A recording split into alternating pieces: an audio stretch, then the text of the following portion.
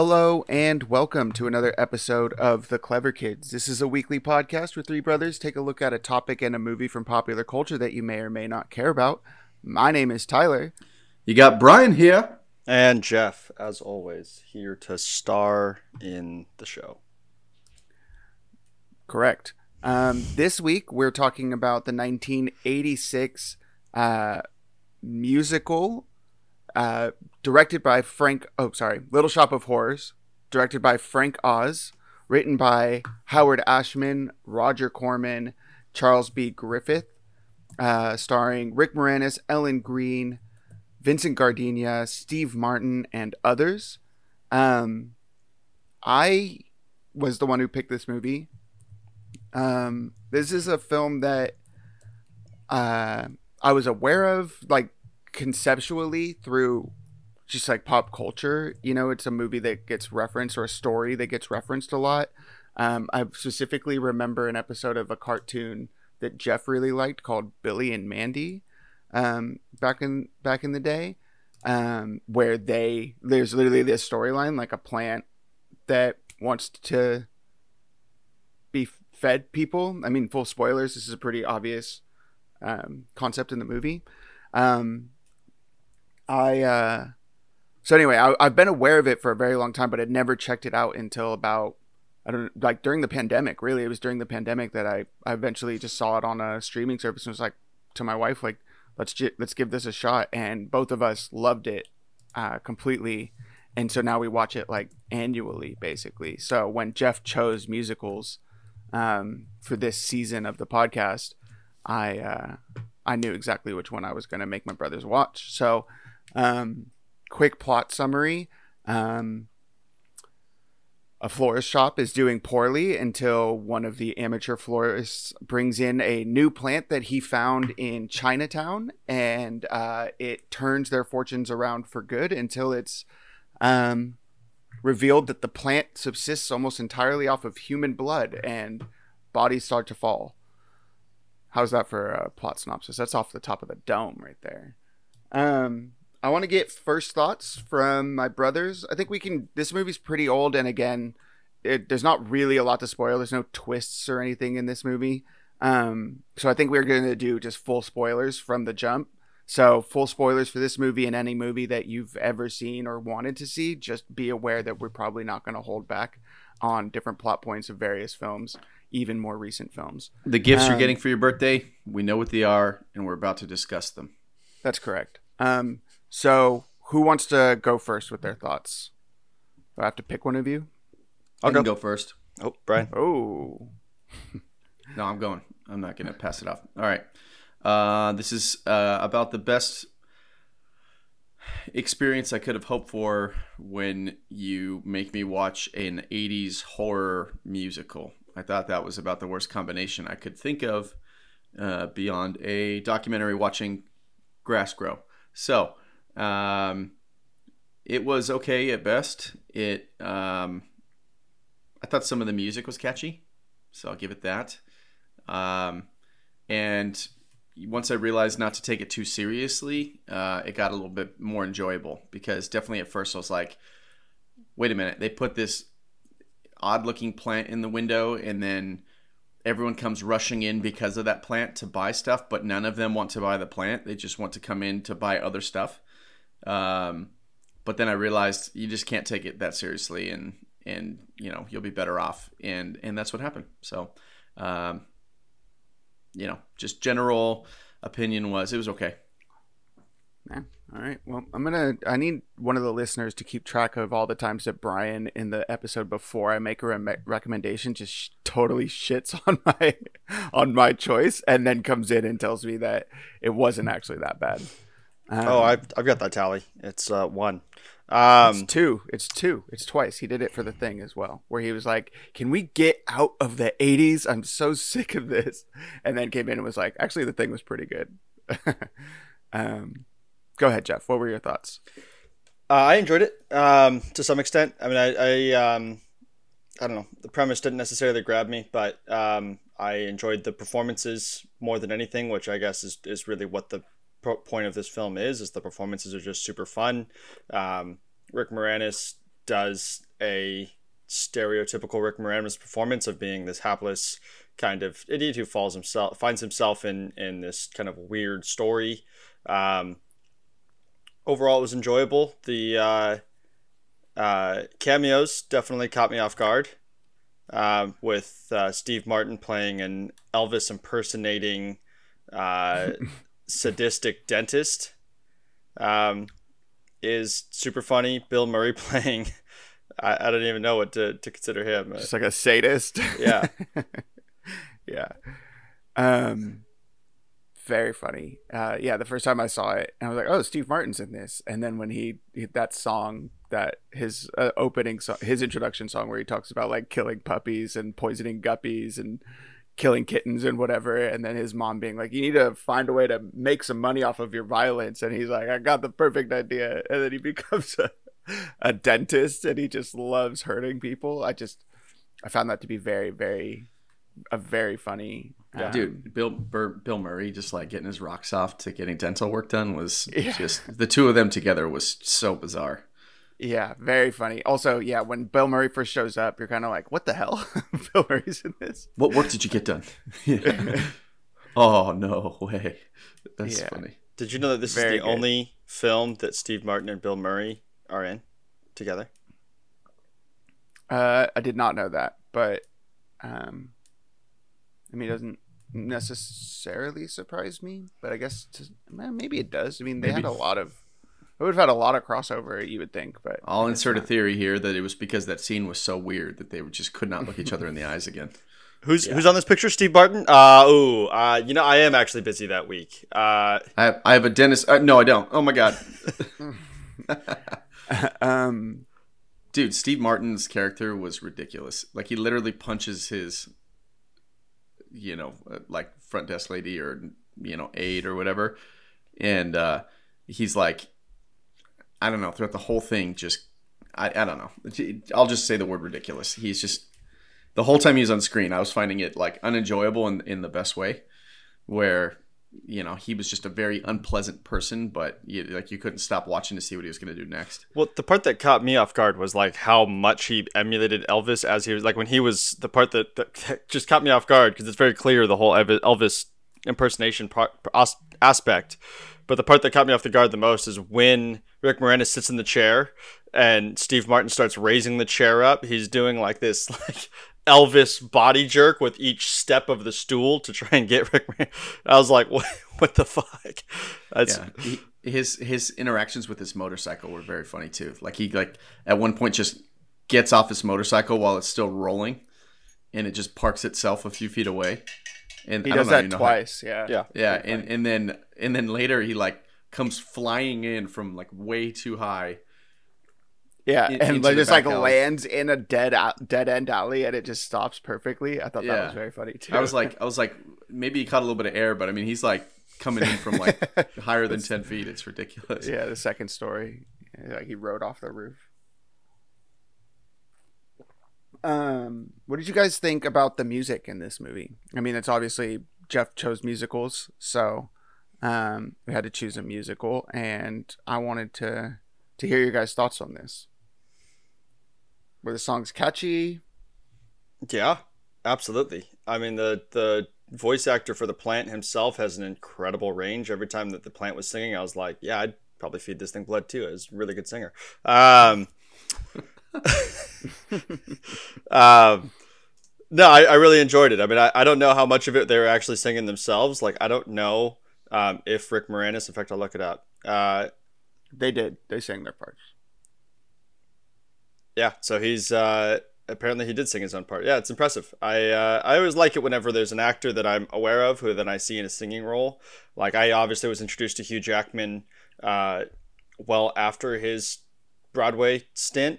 But I remember years later finding out about his performance in Oklahoma, which ended up was one of the main reasons why he ended up getting his role as Wolverine. Because they were like, wow, you can really sell that American accent. More that his performance on the was impressed Ian McKellen and Patrick Stewart. But yeah. So, Brian, what did you think about the music in this movie? Because you're not really a fan of musicals. Yeah, in general. It's a win if it's somewhat catchy, and they had a couple that were. So I've been singing "Suddenly Seymour" like ever since. So yeah, Ellen Green is that actress's name, and she really like playing this like sort of meek, high pitched Minnie Mouse voice throughout the whole movie. Which I feel like, Brian, did you hate it? Did you? I hate did her? absolutely hate that. That's so funny. Because Kelly was talking about how she didn't really like it, and I was like, I could just feel Brian watching this and just getting more and more infuriated throughout the movie. Yeah, the more I was trying to remember where else I was getting like some PTSD to another character in some classic film that like I was thinking maybe it was one of the side girls in Grease. I feel like it talks like that. Mm-hmm. And I can't. The one who it goes to beauty school is the one. That I was thinking of. And I just remember that was always like nails on a chalkboard to me, and so it's funny that you say that because the whole movie I was like, oh my god, like I need her to stop talking. It's driving me crazy. I seriously, I said it to Kelly a few times. I was just like, I could just feel Brian just like seething with anger at this woman's voice. I hate that voice. Yeah, she does a really good job of projecting that like meek sort of modest voice, and then during Suddenly Seymour, just hitting those like high notes and those deep like low. It's funny because during Suddenly Seymour, there's a point where she starts like really letting it fly, and I was like, "See, so that's not your real voice. Like, why did you do this to me? Why didn't you just use your normal voice?" Yeah. Well, I mean, it's like a representation of the '50s, which is the same thing that Grease is, right? So maybe there was like some sort of expectation that women on screen kind of exuded this sort of like hyper feminine image with that like super high pitched voice, right? And so it's kind of like she ratchets it up to 11 in this movie, to this point where it's like it's almost hard to understand what she's saying half the time. Her performance. So I mean, Ellen Green is the only actor in this film who actually is from the original cast of the off-Broadway production. Right. And so she originated the character. It's her character. And so you can tell in the way that she performs, it's very stage actor. Everything's over enunciated, overperformed because that's how stage acting is done. And so like just the word that she said repeatedly that caught me is the way that she said doctor. Doctor. And it was like just way over pronunciated, but that was the point. So yeah, she really toned it up for this film, I'm assuming, because it was going to be such a, satirical approach. Yeah. So the reason I wanted to bring up the music is the two guys who wrote so this movie, let me step back here. This movie is actually a remake, in a way, of like a 1956 Roger Corman production. Roger Corman is like the king of B movies from back in the day. So this movie came out. It was like a double feature. Didn't really like make a lot of waves, but then Alan Menken and Howard Ashman watched it and like started writing songs to it, and created an off-Broadway production version of it, and it was so popular on Broadway that they got this movie made off of it. Now, Alan Menken and Howard Ashman are very famous to us for a different reason, and it's based on a topic that we've actually already discussed, and that is they wrote a lot of the musical Disney movies from the 90s. So Alan Menken has Little Mermaid, Beauty and the Beast, Aladdin, Pocahontas under his belt. He also has Hunchback of Notre Dame, Hercules, Enchanted, and Tangled. So he's still going. And then Howard Ashman worked with him on Little Mermaid, Beauty and the Beast, and Aladdin before he passed, and then Tim Rice comes in and kind of helps finish Aladdin off. But these two basically had a big part in our childhood, as we had previously discussed in a different episode, which is how much we like Disney musicals. So I thought maybe this would be a time, like a movie that would really get you guys because of the similarities. I mean, I feel like you can hear the similarities even when you're watching this movie. To those Disney movies from the 80s and early 90s.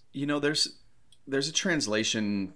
Something gets lost in the translation from the stage to the screen for me. And this is just a personal opinion. Obviously, I know there's a lot of people that love musicals, but when I've gone to them in person, like it wows me because I'm like in real time to be able to like move scenes in and out and be able to to deliver your lines, but then to just sing at the top of your lungs, but then switch right back to your role. Like, there's something really amazing about seeing that in real time, that when I see it on a movie screen, like, that part of it is taken away from me. And I'm left with just a bunch of people that decided to sing instead of say whatever they were going to say. And like, I have a hard time with that translation where, you know, I know that they're not singing it live. I know they recorded it in a studio and are dubbing over them singing it shittily in front of the camera. You know what I mean? And like, it's like, I'm seeing that, and I'm seeing that it's not perfect with the voice or whatever. And so I know that they're not singing it in real time, and it takes away from it. Like in you know, there's so many times where I'm like, you could have just said that part. You didn't have to sing that or whatever. That like suddenly I find myself with a sour disposition, you know, watching the film because of that. But in real time, I'm like, dude, how amazing is it that they managed to put all this together and deliver one seamless production with all the challenges that are presented by doing it live. And like, I realized last night watching it that like, that's why musicals aren't for me, is that there's something lost in the translation to screen that just what you're saying is you like a stage musical, but it's seeing it on the screen that you're not. Yeah, I've been to performances and always walked away like, you know, damn, like, even if, you know, I'm sure you could play it a live performance side by side with the movie version and be like, oh, there were more imperfections. You're just able to forgive those or just ignore them because you're like, dude, this is happening in real time live. They don't get multiple takes on this. Like, this is just, they got to hit it, you know? And there's something amazing about that, you know, I walk away so much more impressed than when I watch it on screen and I'm like, you know. Yeah. I will say there was like when we went and saw Hamilton, I was very familiar with the soundtrack already. But seeing it live, there was like a power to like seeing it live and seeing like the choreography all happening like that. Yeah. That honestly, when Disney Plus released their taped version of it, I was so excited for my wife to see the, you know, like what we saw, right? And then there was something lost even then because it was a live recording, but like the camera work took away from like the power of it for me, right? Because they were like cutting between characters and stuff like that during it. And I was like, oh, there's something to like when Kelly and I were in London a couple months ago, we went and saw Wicked live, and like I listened to the Wicked like original cast recording as well. And like seeing it live, I was like, wow, there is something to like being there in the room as they're hitting their marks and hitting those notes in person. I could tell you there's so many times where I've been to one of those and I'm watching some like side character leaning out of like a tower window, like that you honestly could have not seen them the whole time and it wouldn't have taken away from the production. But something about seeing somebody really selling themselves, like almost off scene, you know, it gets lost when you're being told what to look at on a film. Yeah. You know what I mean? Yeah, I agree. There's something about the immersion. Yeah. I totally agree. Like seeing those stage productions and seeing like side actors completely, like that person could have half-assed it. You know what I mean? No one's really paying attention to him. But the fact that they put their whole effort into that side character in the off chance that someone like you is paying attention to him on that night. Because most people are not paying attention to him, but you were. Right. And that helps you feel like you're in the moment with them. Yeah. And I don't disagree that there is like something lost between the stage and the screen on musicals. I typically don't like movie musicals. Like I love musicals. Like Kelly and I go and see, well, before COVID, we went to the theater in Portland a lot and saw musicals. And I enjoy them quite a lot, but I don't really watch a lot of movie musicals aside from like this one. This pretty much is like the only one, or Disney musicals, but that's more just like I don't know. I don't know why I like Disney musicals. I guess nostalgia. It's the animation. Yeah, and the nostalgia of it all. Then again, I don't really go back and rewatch a lot of them. Pretty much just Hercules is the only one I go back and rewatch a lot. And like I listen to the Tarzan soundtrack. But who doesn't? You know what I mean? I do think that at the end of this season, we have to go and be like, okay, which of the movies that we chose has the best songs in it? You know? Like, but I think, you know, we'll know that Suddenly Seymour is definitely the number one. Yeah. What about the comedy? Did you guys think this movie was funny? Did you guys laugh out loud at any points? Yes. Bill Murray. I mean, Very and funny. when Steve Martin just sucker punches his his coworker in the face. Yeah. Inflict pain, bam! It just drops her and then continues dancing through the room. Like, that was so ridiculous that I kind of laughed. But it comes out of nowhere. Yeah. He completely decks her. The first time I watched it, the part where he walks into his office and rips off his leather jacket is like, "You'll be a dentist." That got me very good. Like, I was like, oh, I personally didn't go to the dentist for like 10 years because I fucking hate the dentist so much. Like, it really bothers me. So like seeing this like evil incarnate be like, yeah, I found a perfect job for me and it's dentist. So like, yeah, that's exactly how I feel about them. And even more funny than that was like Bill Murray sitting in the chair with just jacked teeth and just like getting his rocks off to every painful thing that the dentist does to you. And I just thought, this is triggering some hard PTSD, and it probably does for most viewers that have had a lifetime of dentist appointments that were unpleasant. You know, I think my favorite part of that is that Bill Murray walks in and he puts the cotton swabs in his own mouth. Like, he just starts grabbing them and putting them in, like he knows where they go. I thought that was very, very funny. And then he's like, he's got the cotton in his mouth, and he's like, "It's your professionalism that I admire." And it's like, dude, you are a mess, man. You need to go get it looked at. Yeah, it's a very, very funny character to like put this, and also like how much Steve Martin like hated him because he liked the pain. And he's just like, it was a very funny way of doing things. I also like when Rick Moranis like resolves that he's gonna go kill Steve Martin, and then he goes in and Steve Martin puts on like this backpack of nitrous with the mask on. That makes me laugh too, is his weird huffing thing. Yeah, so that was funny. I didn't find the rest of it very funny, to be honest with you, like the stuff with the plant or in the shop at all. There was one scene right before Suddenly Seymour where the song Suddenly Seymour comes in, where he's talking to Audrey in the alley, and she's like, "Oh, I met him in the gutter," and he's like, "The gutter?" And she's like, "Yeah, it's like a night spot that I work at when I need extra money." And she's like, "And I have to wear like slutty clothes, not nice clothes like this." Yeah, she's like super low. She's wearing just like a deep cut, like a high push-up bra. Yeah, that made me laugh too. I laughed out loud at that. It was such a funny comment. I'll say this: seeing Jim Belushi was cool. That was the one that made me think of the topic this week. Yeah, I hadn't seen him in a long time. I was kind of hoping that his scene would be funny, and there just wasn't a whole lot of humor in that scene. It was him just trying to set up some kind of contract with Seymour. But, I definitely was like, I know that, now, years later, that Jim Belushi can really deliver humor. And so I was kind of hoping that his scene would be more comedic, but it was still cool to see him on screen. Yeah, so we can get it. Off of that. Oh, sorry, Jeff. Did you have something? Nope. Off that, I think we can get into this week's topic. It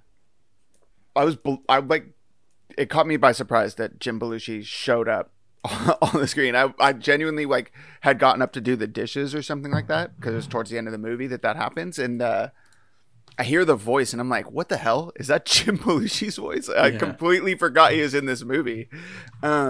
And he's in there for such a blink and you miss it moment that I was like, wow, I always forget that, especially this is probably pretty early in Jim Belushi's career.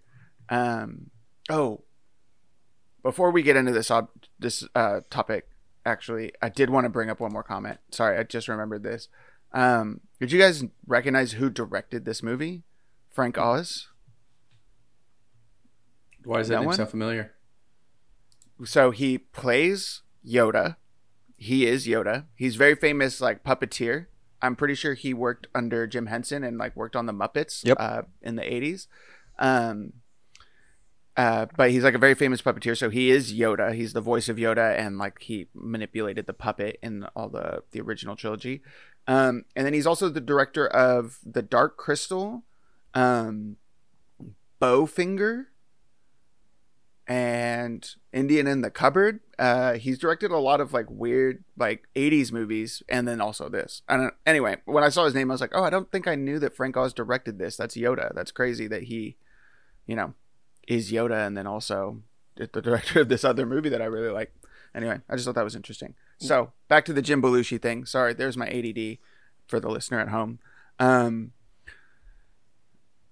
wanted to talk about other times that you were watching a movie that like you saw a cameo that just like blew your mind? That it was like a surprise cameo that you guys were just like, or that we, it just was like, what the hell? What is going on here? So I wanted to open it up to you guys before I brought up any of mine. Did either of you have one that really surprised you? I got a little list. So Okay. Jeff, if you got any. I mean, I'm sure. I mean, a lot We of can mine. all just kind of go in a cycle, if we Sure. want to, and just start shouting them out. I mean, the one that surprised me the most that immediately came to mind when you gave me this prompt was Brad Pitt in Deadpool 2 Yeah. Yeah, playing that was very funny.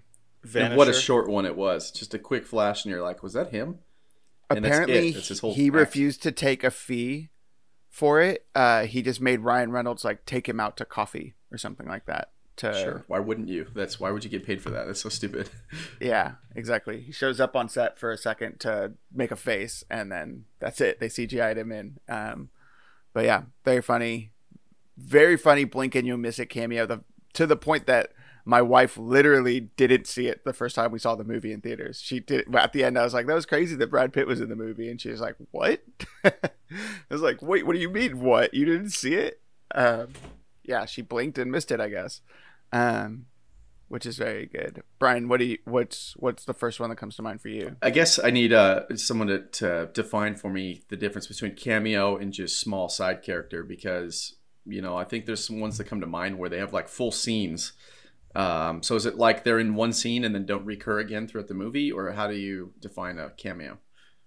Yeah, that a cameo is really just like they show up, they have like one or two lines, and then they're out of the movie. But I can give you an example of my biggest one that I always think of, and I mean, if I'm going to bring up this actor, like we have a lot to run off with him, but it's Matt Damon in Interstellar, which is not a cameo. So in Interstellar, it's like he's in for like No, he's like a full-blown surprise character. Yeah, but I remember being in theaters and just being like, "What the fuck? Right. How did I not know Matt Damon was in this movie?" Most cameos a lot of them have unnamed roles. They will typically only be in like two scenes tops. They, are just characters that you don't know about their existence prior to or really after they are in or out of the film. So Matt Damon's character was easily alluded to and foreshadowed from the very beginning of the film. He has a name. He has action in the film. Like he's an active contributor to the plot in this in that film. But that's what I always think of is that moment where I just was like, how, like he comes out of the cryogenesis and I'm like, how did I not know Matt Damon was in this movie? Worth being said though, he is the king of cameos. I mean, like that. I know that one doesn't really count as a cameo, but man, he's in like the Thor movies in a very hilarious fashion. With the other Hemsworth brother. I wrote one down. I remember him getting killed in Deadpool 2 as well. I think he's like a little that's right. He's boy. Oh, and it's also, you don't ever see his face, but it's like it's his voice. You can hear his voice, but he's wearing like heavy prosthetics, so he's like really heavy. Yeah. So the other person in that movie is Alan Tudyk, I believe, who's like the other redneck drinking beer in the back of a truck and out in the woods or whatever. Yeah. And I don't know if they get killed, but Cable like knocks him out or something. Shot him or something. Yeah, whatever. Another person that I seem to remember has random appearances and stuff, and it's not even funny like when he does it, is Mike Myers does it a lot. He's in Inglourious Bastards for one scene. Mm-hmm. Yeah, where he plays like a British general. And it's not comedic at all. And then I think he did the same thing in Bohemian Rhapsody, where he's like a producer or something. Executive. Yeah, and it's like, why are you even in this? Like, what a weird thing to do with such a recognizable person, to like not have it be funny. Like, I get it when it's hilarious, but for him to just like appear and like deliver some stupid little lines and then vanish like any like no name actor is just so bizarre to me sometimes with him. And I think maybe he enjoys that. I'm guessing like it feels to me like he likes having that role to where it confuses you walking away. Like, why was he in that? I definitely think that there's something to some actors being like, oh, I'd love to just be in this like one little you know what I mean? Just like I want people to like question whether it was me.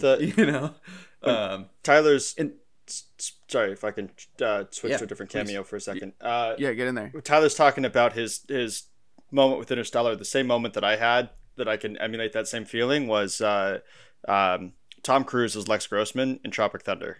Yeah. That's The first time I watched that movie in theaters, it took me like literally 3/4 of the movie to decide it was Tom Cruise. I was like, "What is it?" I was curious if that counts because he is in a couple of scenes. No, that's a character. role. That's a performance. That's like McConaughey. Like McConaughey's like a weird side character too, but like it's still a character. God, that movie is all time. One of the best. Yeah, I gotta throw that on. That movie's all time. Similarly, Bill Murray in Zombieland would be a questionable cameo because I feel like that one is a That's cameo. totally a cameo.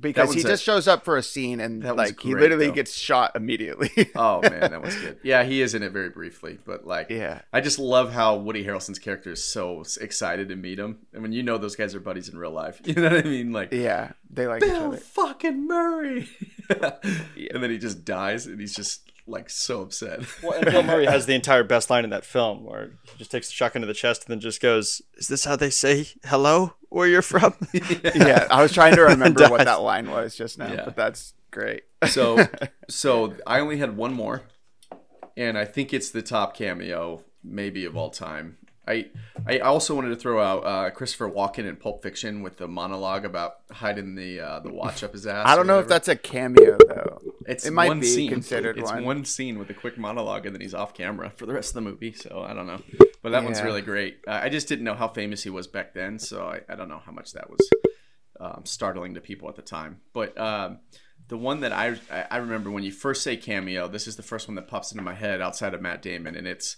in This Is the End, where there's a couple of Channing Tatum jokes throughout the movie, and then at the end, Danny McBride has turned into the leader of the chaotic whatever's going on outside. Everyone's just like, oh yeah, he is fully embraced the apocalypse. The leader of the breakdown of society, and then he like basically is talking about how he's like banging some poor guy that is like his like, I don't know, sex slave or whatever. It's a gimp. He calls him his gimp. And then he like pulls him out, and he's like has him like lift up his mask, and it's actually Channing Tatum, and you're like, no way. How did they get him to do this? Very funny. Actually, recently, I think it was Emma Watson, when she heard that scene was in the movie, she like got like really upset and was just like, this is gross and very weird and like blah blah blah, and got like really I guess I don't remember. I read the article. I totally believe that. Yeah, I guess she was like, that was the scene. Like, it wasn't like the weird comments about like rape and that whole scene that she had to be involved in, but it was like the one where they're like literally like, this Channing Tatum is like a weird sex slave. that upset her. Channing Tatum actually had one recently that surprised me, which was Bullet Train. Did you guys watch that? I have not seen that. I didn't. Well, spoilers. Sorry, guys. But Brad Pitt sits down at a table and asks somebody a question, and then when the camera pans to them, it's just Channing Tatum, and I was just like, what the hell? Weird. Okay, they must have been filming it at the same time that they did that other movie that they were in, the Lost City of whatever that movie was called. Do you guys know what I'm talking about? Nope. Yeah, with Sandra Bullock. Sandra Bullock. Yeah. At any rate, Channing Tatum just like shows up in that movie for just like a split second, and then it's over. I was like, what the hell? Well, okay. I've got one. I mean, I once you gave us this prompt, I looked up prominent cameos, and while I wouldn't have thought of this film by myself, I think this is a pretty fantastic cameo when you actually think of it, and that is Bob Barker's cameo in Happy Gilmore. Is that a cameo? I don't know. He's in one scene. He's a full-fledged character. He gets into a fist fight with the main character, then is never heard from again. It is funny because it's Adam Sandler like pulling some weight and getting somebody to do something super against type and like super against character. You know, like Bob Barker, like everybody, like, you know, he's on like, what was he on? Family Feud? Wheel of Fortune. No, Wheel of Fortune. No. Price is Right, dudes. Price is Right. That's it. Bros, right. What is your deal? Price is Wrong, Bobby. Yeah, of course.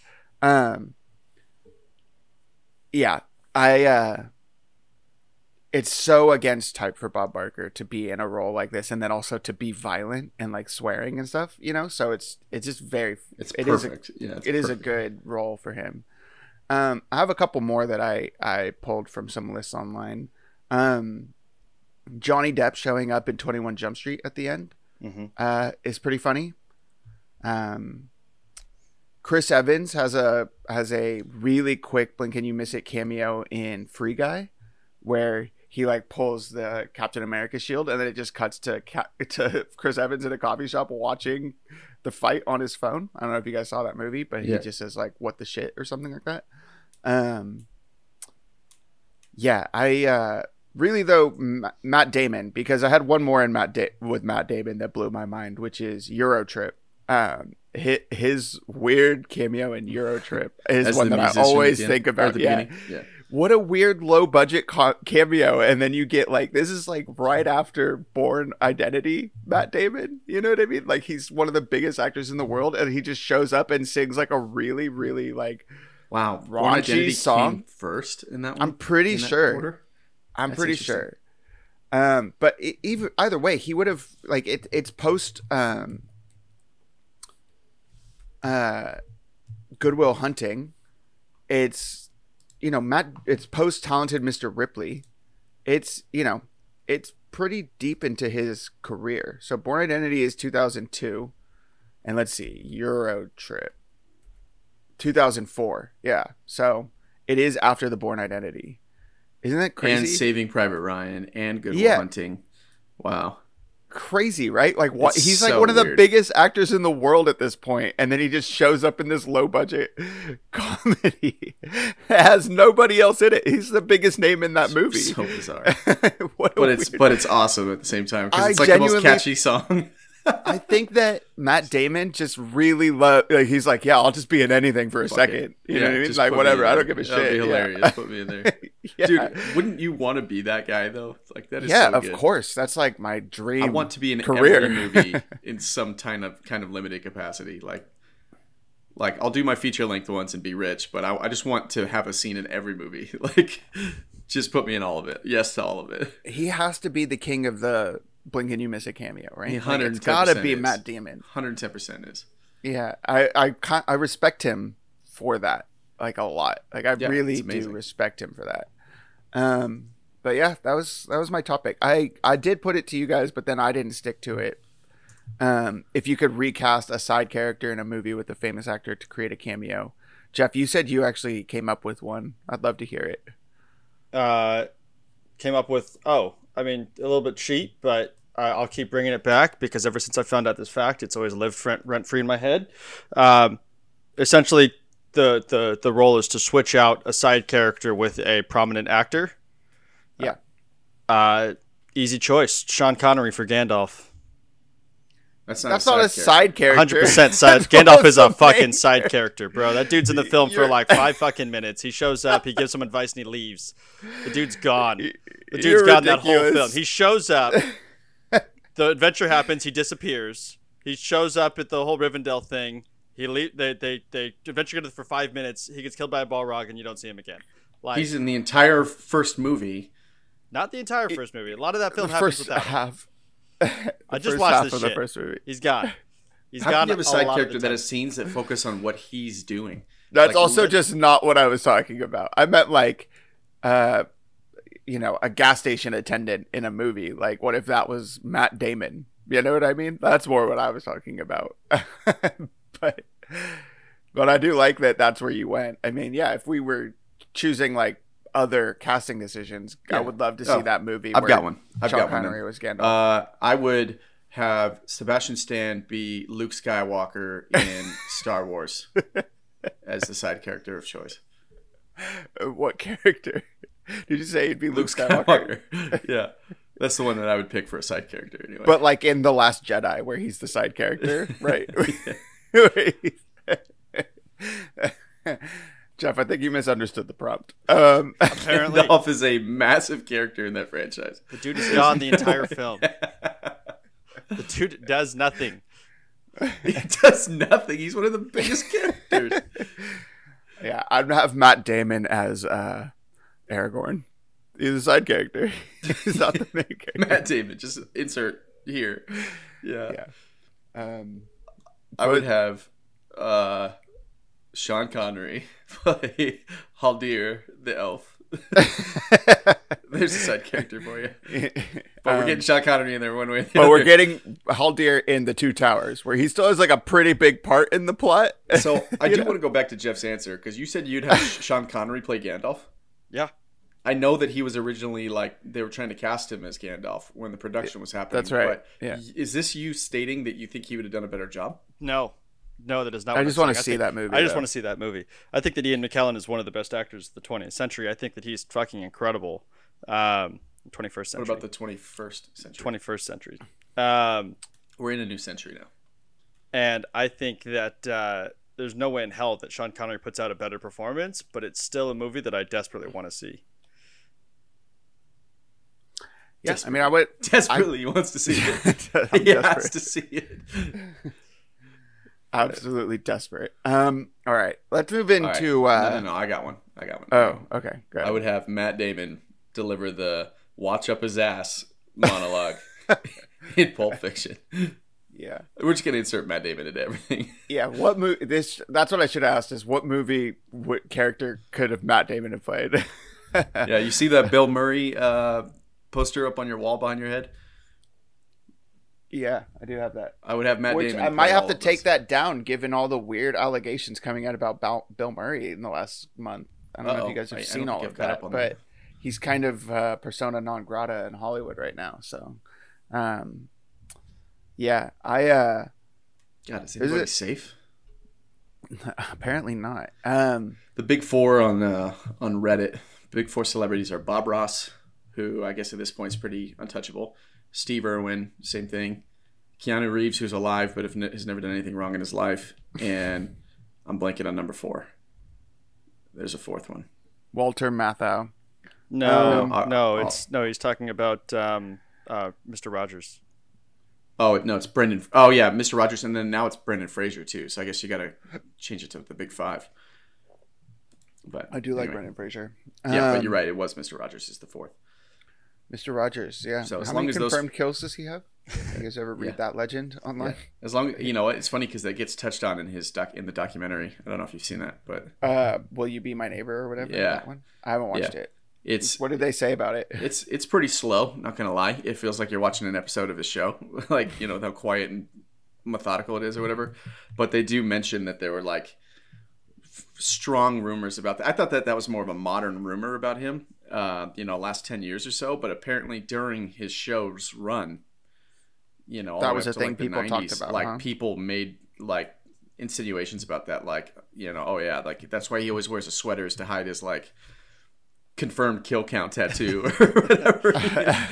Like little notches on his arm or whatever it is. Like Tyler, I'm picturing the sheriff or the police officer from the show Wayne that you and I watched, where he's like this totally respectable dude that's totally fine, and at the end of the show they realize that they reveal that he'd spent like 20 years in a Russian prison. He's just got his entire body from neck down is just pure tattoos. Who played that character? I don't know. Was it Will Forte or something? I've never someone seen that. like that who is like you would never suspect what they do with him. Super funny. But yeah, I could totally. That show was very weird. I love that show. If I could force a second show to have a second season, or a show to have a second season, that's the show I'd pick. All right, let's move into what's clever. Brian, what have you been watching, reading, listening to this week? Had a couple of good ones coming up last night after we watched Little Shop of Horrors. We put on 42, the story of Jackie Robinson, and then right afterwards put on Race, the story of Jesse Owens. So we were on kind of a racial desegregation and sports kick last night. And those two movies are basically identical. It's just about an incredible black athlete overcoming some serious adversity in society to just kick the shit out of a bunch of white guys in sports. But it's both correct great me movies. if I'm wrong, but Chadwick Boseman is Jackie 42. Robinson in that was movie, our right? reason for putting it on. We just felt like watching something with Chadwick in it. But and then I think it was the first movie I saw him in and was like, whoa. Yeah, there's something here. This guy's good. Yeah, he's talented, and he played a great Jackie Robinson too, by the way.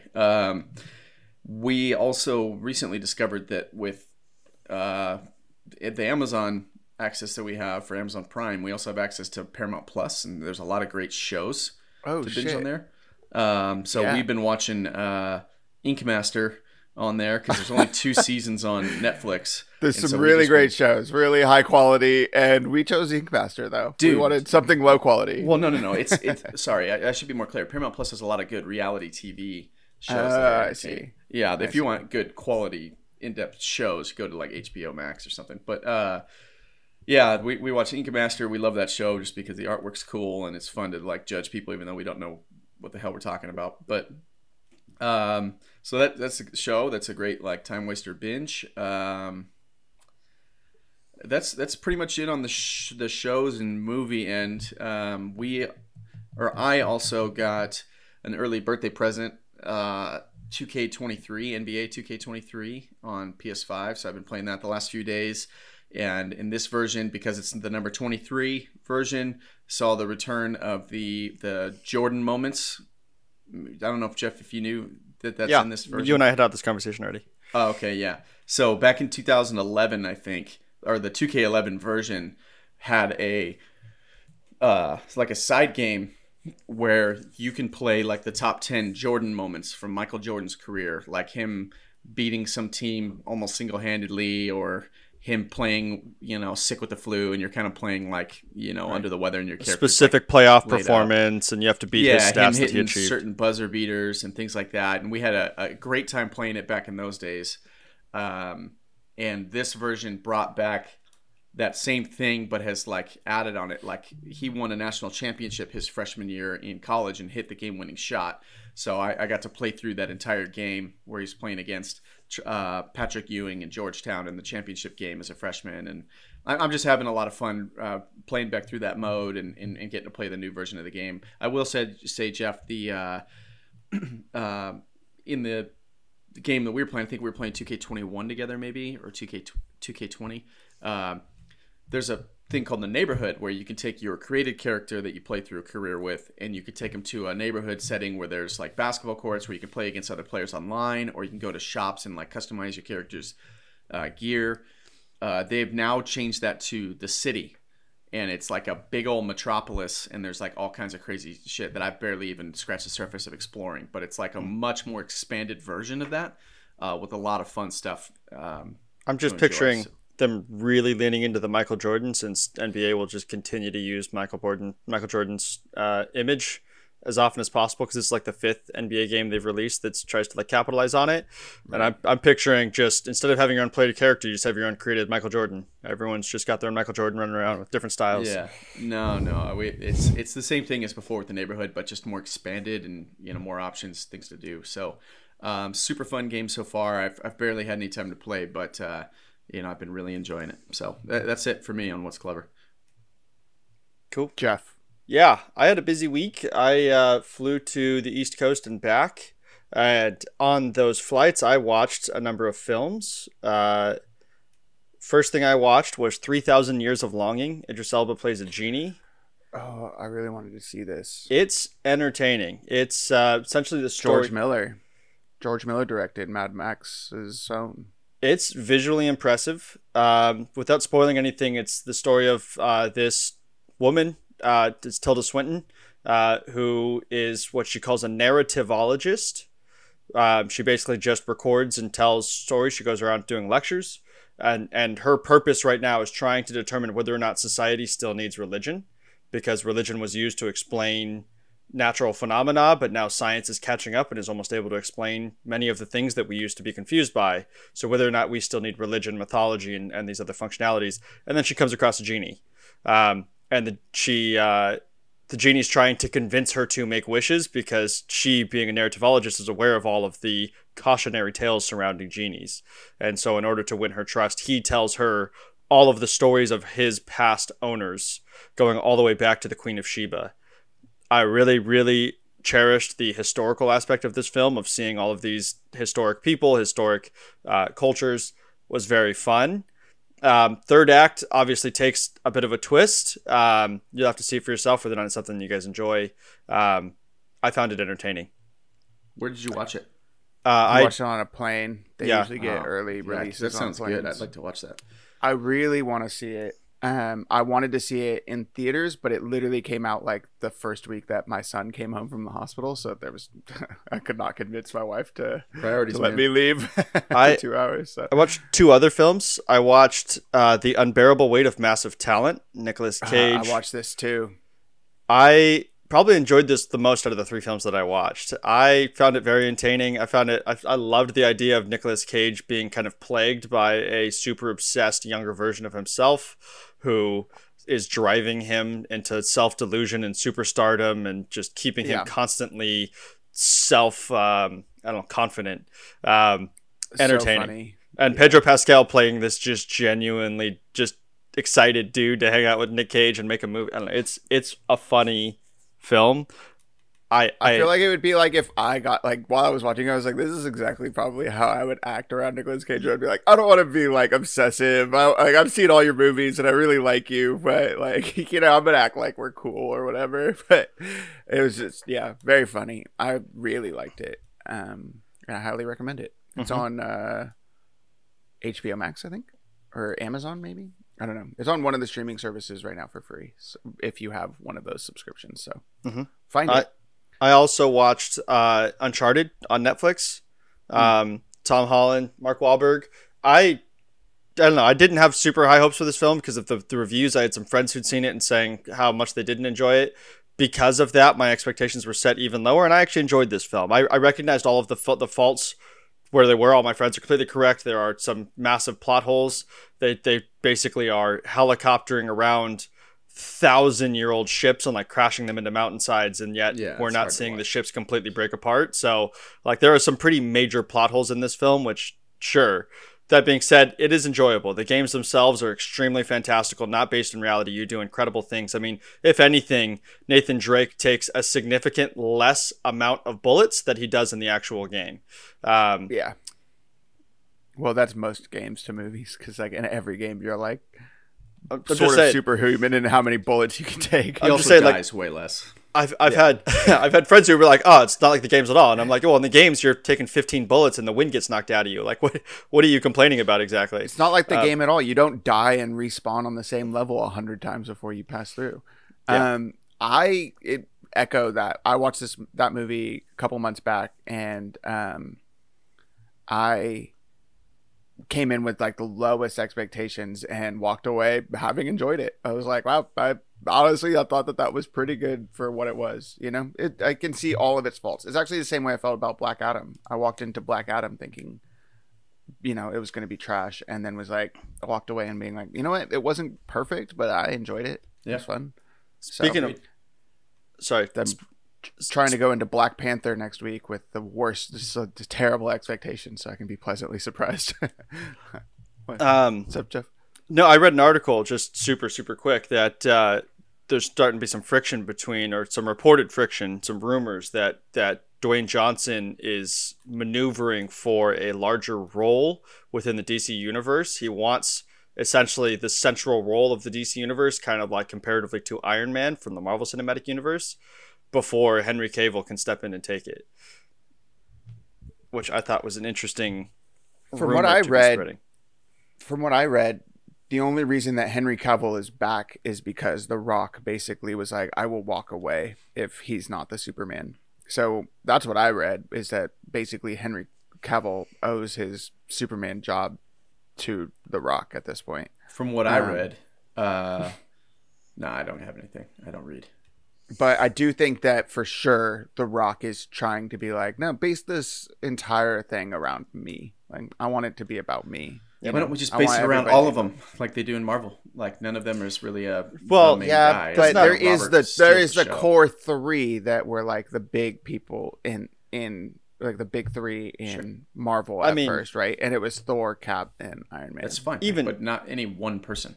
I disagree, because like half of the Marvel villains are all characters that were slighted by Iron Man. Every single Marvel villain, every single Iron Man villain was someone who was slighted by Iron Man. That's just because he's the easiest one to pin it all on, because he's the tech-based hero. He's got a lot of gravitas too, but like I don't know. That's my point. Is Black Adam wants The Rock wants that central role where, like in Marvel, all of the Avengers villains, everyone is like, I've heard of Iron Man, I'm here to kill Iron Man, and the rest of the Avengers are fighting them, and I'd be Yeah. fine with it. I don't really care. Just make fucking movies. Black Adam is too much of a side character in the comics. He I doesn't agree. have enough villains to basic like He is a most villain. of the big villains in DC come from Batman. So They sorry, gotta The Rock, just but go you're with too a- big for Batman. They got to just go with a Civil War-esque storyline where he is causing division by not being your typical hero, and he has a convincing enough argument to pull some of the heroes away and create odds. I think that would be the best way to do it, and then you can have him be a central guy on the bad side or on the opposing side or whatever. Yeah, Sure. I don't know. I don't know what DC's gonna do.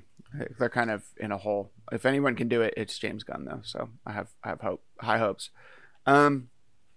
Let's see what I had on my list. Man Seeking Woman was a series from like 5 years ago about a guy who's newly single in his late 20s and trying to figure out the dating world, and they literalize a lot of things. So like his sister sets him up on a blind date with a girl with a troll, which is a girl who's really ugly and has bad manners, and that person is an actual troll, right? It's like an actual troll is on the date with him, or whatever. I don't know. It was very funny. I watched all of it in like 4 days because it was expiring on Hulu. I don't know where it's at now. If you can find it, watch it. It's very good. I watched Barbarian on Halloween, and it was the first horror movie I've watched in a while that actually scared me. Like genuinely, I was like, wow, this is actually, like, I'm actually kind of stressed out about this. Brian, did you end up watching it? I did not. I highly recommend it. What Very is good. that one on again? HBO Max. Do not watch any trailers for it. Go in like I did, where I knew nothing about what was going on, and it's good. It's intense. I watched the first season of Key and Peele because it was recommended to me on Netflix, I think, and or somewhere, I don't know, but very funny. That first episode where they do the "I said bitch" joke really rings true now that I'm married. I was like, this is very funny. And then I watched Enola Holmes 2 last night on Netflix. Did either of you guys watch this? No. Did you guys watch the first one? No. Millie Bobby Brown and Henry Cavill playing Enola Holmes and Sherlock Holmes, respectively. Pretty lightweight, family, fun, mystery style movies. It's like relatively low stakes, but at the same time, there's murder and intrigue or whatever. I like them. I think that they're definitely for like a younger audience than me, but I still find enjoyment in it. The only thing is, Henry Cavill being cast as Sherlock Holmes is probably one of the biggest miscastings I've ever seen in a set of films. He's a behemoth. He's so big, and like Sherlock Holmes. I hate that. Like, it has nothing to do with his character. He does a fine job acting as the character, I guess. It's just, I'm just like, you don't look like Sherlock Holmes to me. You're too hot, man. Like, you're way too attractive. He has like this like incredible hair throughout all of it, and he's just like very like very proper style. He looks like very Superman good. cosplaying as Sherlock Holmes, huh? He's way too handsome. Like, Sherlock Holmes should not be that good looking. Yeah, that's annoying. That immediately makes me not want to watch it at all. You know what? The movies are like, it's good, but like, yeah, the whole time, every time he was on screen, I was just like, what a weird casting decision. Like, it has to just be based on like recognizability. Yeah. You know what I mean? Like, it's his ability to pull in viewers. Exactly. And you know what? He's very charming. He plays well enough. Like, he doesn't ever come, like, I don't think that Henry Cavill comes off as like too blockheaded or whatever. Like, Sylvester Stallone as Sherlock Holmes would be an insane casting because he's so like, he's such a like wise guy. Hey, whatever, he couldn't play like a smart character. What? First off, that casting decision would haunt my nightmares. But second off, I think I get where Henry Cavill would be interested in a role like this to try to like break out of the mold of being the hunky, good-looking superhero guy, big and strong. I would say take the same road that Chris Evans is doing, where like he did whatever that movie was with Gosling on Netflix, and he plays the bad guy that was still like. I mean, Henry Cavill did play the bad guy. in Mission Impossible. Which I Mission love that Impossible. role. I love that role for him. Like I absolutely love that character. And so like that's 100% it. Like just keep doing shit like that where it's like completely breaking you out of your Superman mold, but at the same time, you still play something that kind of fits. Like where Chris Evans still got to be a little bit physical, but he still got to do like quirky personality things that made him very different from Captain America. Like I just think Henry Cavill doesn't need to be doing Sherlock Holmes. That feels like just he took that job from somebody more deserving. Yeah, very weird miscast for me, but it still works. Like it's fine. It serves the purpose for the movie that you're watching. But yeah, it definitely takes me out of it because I'm just like, this is just not a character, especially being like as much of a fan of like the Sherlock Holmes books and movies throughout time. It's just such a strange casting decision to me. But yeah, did anyone else have anything else they want to talk about before we wrap up? Jeff, you're picking the movie for next week? That's right. I have the topic picked out already too, but I gonna pick my personal favorite musical. I looked through a couple different musicals out there to make sure I wasn't missing any, but I just have to. I don't think either of you guys have seen it. We're gonna listen to. We're gonna watch "Singing in the Rain." It's on HBO Max. Movie. Okay, sounds good. And while Brian will hate the film itself, that's fine. The topic that I've chosen is something that he will enjoy if he is around to talk about it. And if he can't make it to the recording, then he doesn't have to watch the film. Come on, baby. Yeah. Wait a minute. So you heard me complain about an 80s musical for the selection last week. What if? And you were like, what if we did a 50s musical? What if we went all the way back to 1962? Brian, do you remember how I told you I had no intention of ever watching the film It, and then you followed that up by choosing the movie It? I had already selected it for that episode. I have already selected this one. Oh my god, I've selected myself to just die today. I just don't want to watch that movie. Yeah. I mean, odds are Brian's not going to be on next week, so he's going to hold off until Sunday and then watch it. Yeah, that's going to be a late watch. That's going to be a late watch for me until I have no other option. All right, everybody. Thank you so much for listening, and join us next week for Singing in the Rain. Thanks, Bye. everybody. Thank you for listening to the Clever Kids podcast. If you want more from us, be sure to follow us on social media. We're at Clever Kids Pod everywhere. Or you can get in touch with us at cleverkidspodcast@gmail.com. We would love to hear from you. And be sure to rate us on whatever app you're listening on and recommend us to a friend. We really appreciate it. Or don't. Whatever's clever.